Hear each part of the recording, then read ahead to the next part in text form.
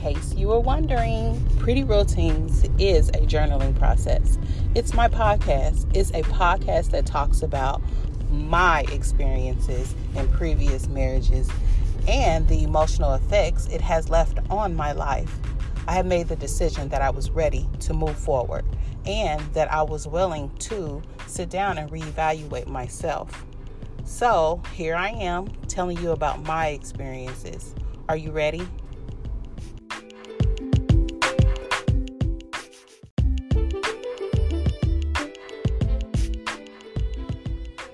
I have mentioned in previous podcasts that I felt like I was not being my authentic self when I was married.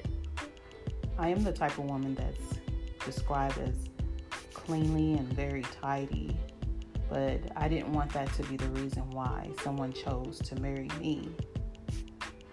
Yeah, although it played out very well, it still unleashed sadness and regret at the end of the day, because I was struggling to find my purpose in my career and also balance out having a family and caring and being supportive wife for my husband.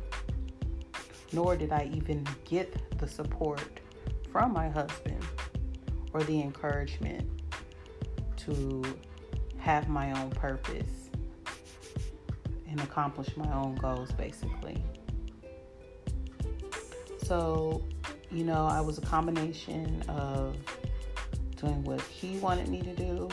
I struggled with my own religious practices, such as prayer, attending church, and what he wanted or thought a submissive woman or wife should be. I was on a mission to follow my purpose, but I was constantly distracted because I really, on one hand, was content with being more of a support system. I found myself starting over many times as I tried to find what I actually wanted to do career-wise. So I listened to a sermon the other day, which put me in deep thought. I was listening to Bishop T.D. Jakes, and he mentioned that the brand new you requires you to take a lap all the way back around.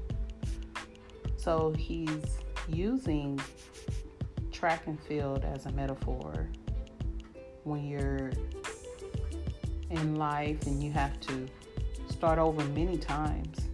And sometimes when you start over, you have to go, it's like taking a lap. You have to go all the way back around. And during that lap, you're going to have to go through some ugly, messy things to deal with. And he used the example as your friends might not be your new friends in the new journey that you may approach. So I knew then, right then and there, that I had to stop avoiding ugly, messy things and confront when letting go of relationships that did not serve me. And I know it's a requirement for the rest of my life that I'll have to continuously start over again, because at 30, I won't be the same as 40. At 40, I won't be the same as 50. So it meant I have to stop cringing and holding back who I really am and making excuses.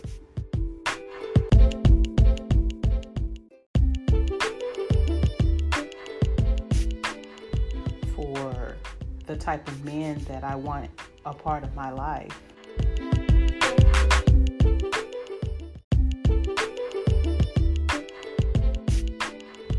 The type who exploit women, romanticizing and over-sexualizing women for entertainment. A submissive woman is not a woman to be controlled, period. A submissive woman is breaking the pathology and steering away from the idea of being controlled. Women are choosing self-love and being more self-reliant, especially when marriage doesn't advocate nonviolence, effective, healthy communication, love, and understanding.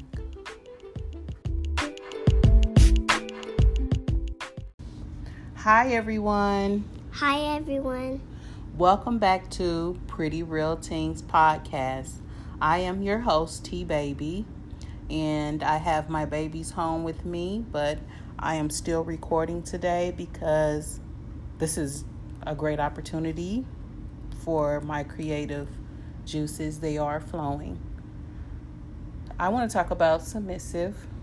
Men are on my social media feed talking about a submissive woman and how being a submissive woman that leads to marriage. And I cannot disagree any more than I can. The method of yielding to a person in authority doesn't excite me. And I think about how I was that person in some way at a point in time. There are men that believe women should be less of a provider financially, but more of a provider in home. And instead, I feel offended about that, partly because there are men that are abusive in that way. They use it as a way of manipulation. They just throw it at you. And these are men who they don't want marital commitment, no nuptials, just complete control of her and her career that she wants to accomplish.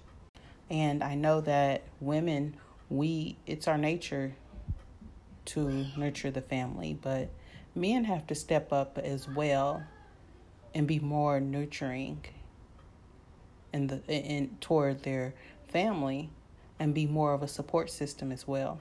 It's not a woman's wishes to cook and clean and depend on her husband for the rest of her life, because in this society it's just not going to work. It's imperative that a woman has a mindset of independence and perseverance so that she can lead a healthy financial life when her husband is not around anymore.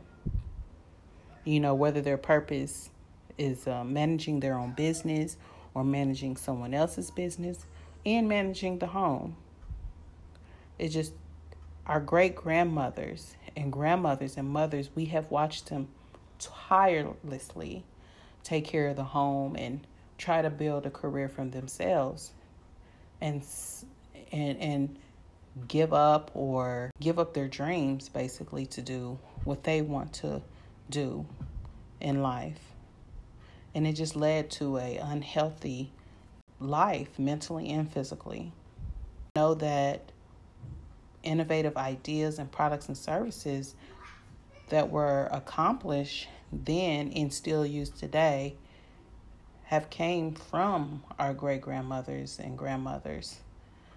And it was so hard to accomplish it. I feel like times then was worse than the times now for many women. And they just paved the way for us to be stronger as women and to follow our purpose in life. No, we don't want to be single women. That's not what I'm saying to men about women. I just feel like knowing that we can do anything that we put our minds to and go for it and have the support system should be more of a gain in a marriage. How does a submissive marriage become controlling and abusive? Well, just the word submissive in itself is putting someone else in authority of your life. And that's where it all starts, when a woman gives herself totally to her husband, forgetting her own goals and her own dreams and allowing him to plan her future for her. The woman becomes resistant. She doesn't feel comfortable expressing herself sexually. She has thoughts of suicide or harming herself, always feel abandonment, unable to articulate herself, poor communication, passive aggressive, and violent. And for many decades, our ancestors have suffered from submissive methods, that type of mindset. Now, what did a submissive woman look like in the 1700s and 1800s? The submissive definitely came from slavery, like I mentioned.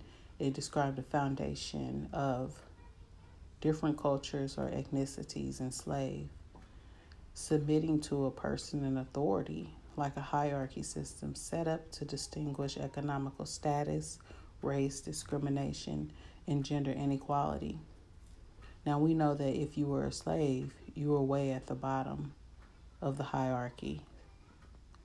But slaves were taught to discriminate too, to be prejudiced, and to be racist against each other. Now, can you imagine why a woman in the new century feels offended by the word submissive? Be a submissive woman. The main idea was to do as I say or be punished. It drives fear in men and women, and it demonstrates violence, as I mentioned before.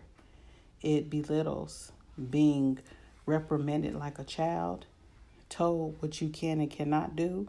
Who wants to be like that in that type of marriage? As the 1800s progressed, traditional marriage and child reproduction were the cornerstone of society. It was appropriate for women not to act on intuition and make rational decisions when answering to the authority of your husband. It was a way to lower a woman's self-esteem. Those decisions really resulted in being punished. Punishment meant beat, and you might even end up dead. In many parts of the world during that time, girls were usually not the appropriate age for marriage, but mostly considered, partly because communication and negotiation were not an option, and being immature means you're still learning and you were being groomed by your husband anyway. Marriage was like ownership, and men seeked illegal courtship with girls and teenagers, which has corrupted the sacred union. When I hear of men wanting a submissive woman on media platforms, what are they really talking about? Most men seek or express the need to have a submissive woman sounds like a need to control or feel a sense of ownership to a woman, which sounds common among many male athletes in the NFL today. Most football scholars are attached to relationships with no marital commitment, but only thoughts to control and abuse. And when the woman decides not to be controlled, then he abuses, feel abandonment, and then wants to commit suicide, which is clearly a slave mentality, a pathology that we are trying to fight. I'm going to talk about when men use Christianity as reason to have a relationship with a woman versus Christianity. The definition of a submissive woman, its meaning depicted from the Bible and from these words, have been mixed, twisted, and regarded on many ways. People have taken note, not just in Christianity, but created ideas gathered from other religions and their religious beliefs too. As far as Christianity, many of us have inserted our own alternatives to what we believe a submissive woman should be. And history shows how unparalleled society's methods then and now are not what God believes. It has been placed in a negative disposition that many women cannot accept or listen to. So men on my social media feed openly express opinions on Christianity faith, and they describe what makes a submissive woman happier is being at home, or it's her place to nurture the home and serve only. And serving is not the issue. It's the lack of appreciation and the committing to her like you are to the church, which no one hardly does in this time. Are you going to church? Are you committed to worship and prayer? Is faith our marital foundation?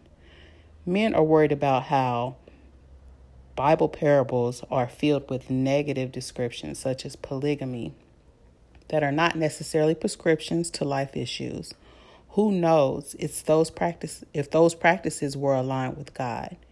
It can be questionable because many parts of the Bible say when a man finds him a wife, he finds him a goodeth, which means in good faith you are committed to a marital commitment, which requires a lot of hope and dedication to make your marriage whole. This particular opinion, out of many, causes controversy amongst men and women.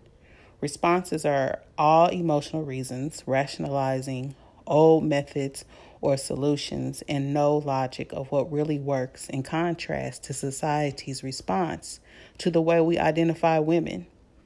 Economically, society has changed the head of household. Wife and husband are working equally to make a living and take care of the family. Therefore, a mutual understanding on how we view a woman in a committed marriage has to be reevaluated. The problem I have is one converting for ulterior motives in someone else's religion without stepping foot in one synagogue, hall, or church and promoting false information, or utilizing someone else's scripture readings to convict someone else's culture or beliefs. And I'm speaking mainly to the men who are telling these women to be submissive. They're using someone else's beliefs in a contradicting manner to fit their lifestyle or purpose at that moment. And I just want men to stop telling women to be submissive if you have no clue on how to define a submissive woman. But they're just only using it to control them and using it as a defensive mechanism towards prospective wives because they are single, unable to communicate effectively, and are not willing to be in a committed marriage either. This type of abuse has led Christianity to be rethought of and reevaluated over the years, which lays down a confusing, contradicting foundation for a marriage, especially for those people that question religion and don't identify with Christianity or any other religion. It appears these persons are speaking from a place of pain, these type of men. They're hurt by someone of opposing religion or culture values, from my perspective. Emotionally defeated and untreated. So I have to ask, do these type of men have broken relationships, such as their church, their own family, and their beliefs and traditions? Now, how do you compare a submissive woman to Christianity when you don't believe in Christianity? You say that you're a spiritual person, but you substitute religious beliefs and practices out of your life. So what attributes would you use if you're not getting them from the Bible of what a submissive woman should be? And how do you feel a woman would accomplish that role? What we do know is what it meant to be submissive long ago. And it was not pertinent to our enslaved ancestors then, and certainly not relatable to women right now. How I see and hear women responding to the request of a woman being submissive in what social media has offered is that we're showing exactly what we want. And I'm speaking for a black woman, from a black woman's perspective. We are beating the odds against us for equal opportunity. We're business owners building generational wealth. We're utilizing our ideas to find our own purpose and accomplish our own goals. And statistics show that equality amongst women is slowly increasing. Companies are starting to see and push the progression of gender equality. One company in particular is Citibank. It takes women like myself advocating self-love and having a podcast not to be afraid to voice my opinion in pushing the agenda for women to follow our purpose. More importantly, not to allow men to dictate our needs mentally and physically. Another way we are trying to change, yet hard to conquer, is being able to effectively communicate on a respectable level, not just in marriages, but on the job, in our careers, our family, and with our friends and with our children. Everywhere we go, we are trying to be the voice of reason. And that was the very first thing our ancestors fought for, is the right to have our own opinion and our own goals, and for that to be considered in love.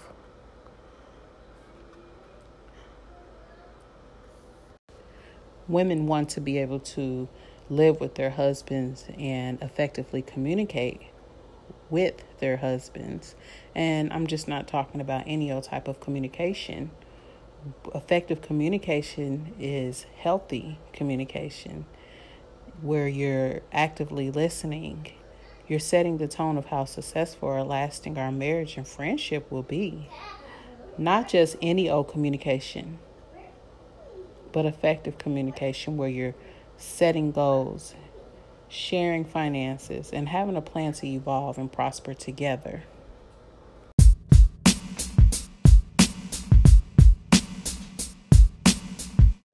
Now we're in the part of the episode where I call Treat Yourself. And I have to share beautiful words of wisdom and enlightenment. And that's my takeaway for today's episode. I raise a toast to the women who are being perceived as a misconception because she's meek and she's mild, making it sound like she cannot speak for herself. I think her mannerisms are different than you think. But her silence is terrifying enough for some men because she reserves her energy for her purpose and knows what she wants. A mature man will understand her and want to marry her. It's not hard to understand her, and many women don't mind walking their journey alone. As long as she's happy and able to be herself, being single is not what she really wants. And if she's married to the right man, he knows she can cook, clean, she's pretty, beautiful, but has her own purpose in life. So a submissive woman is not, and I repeat, is not to be controlled, period.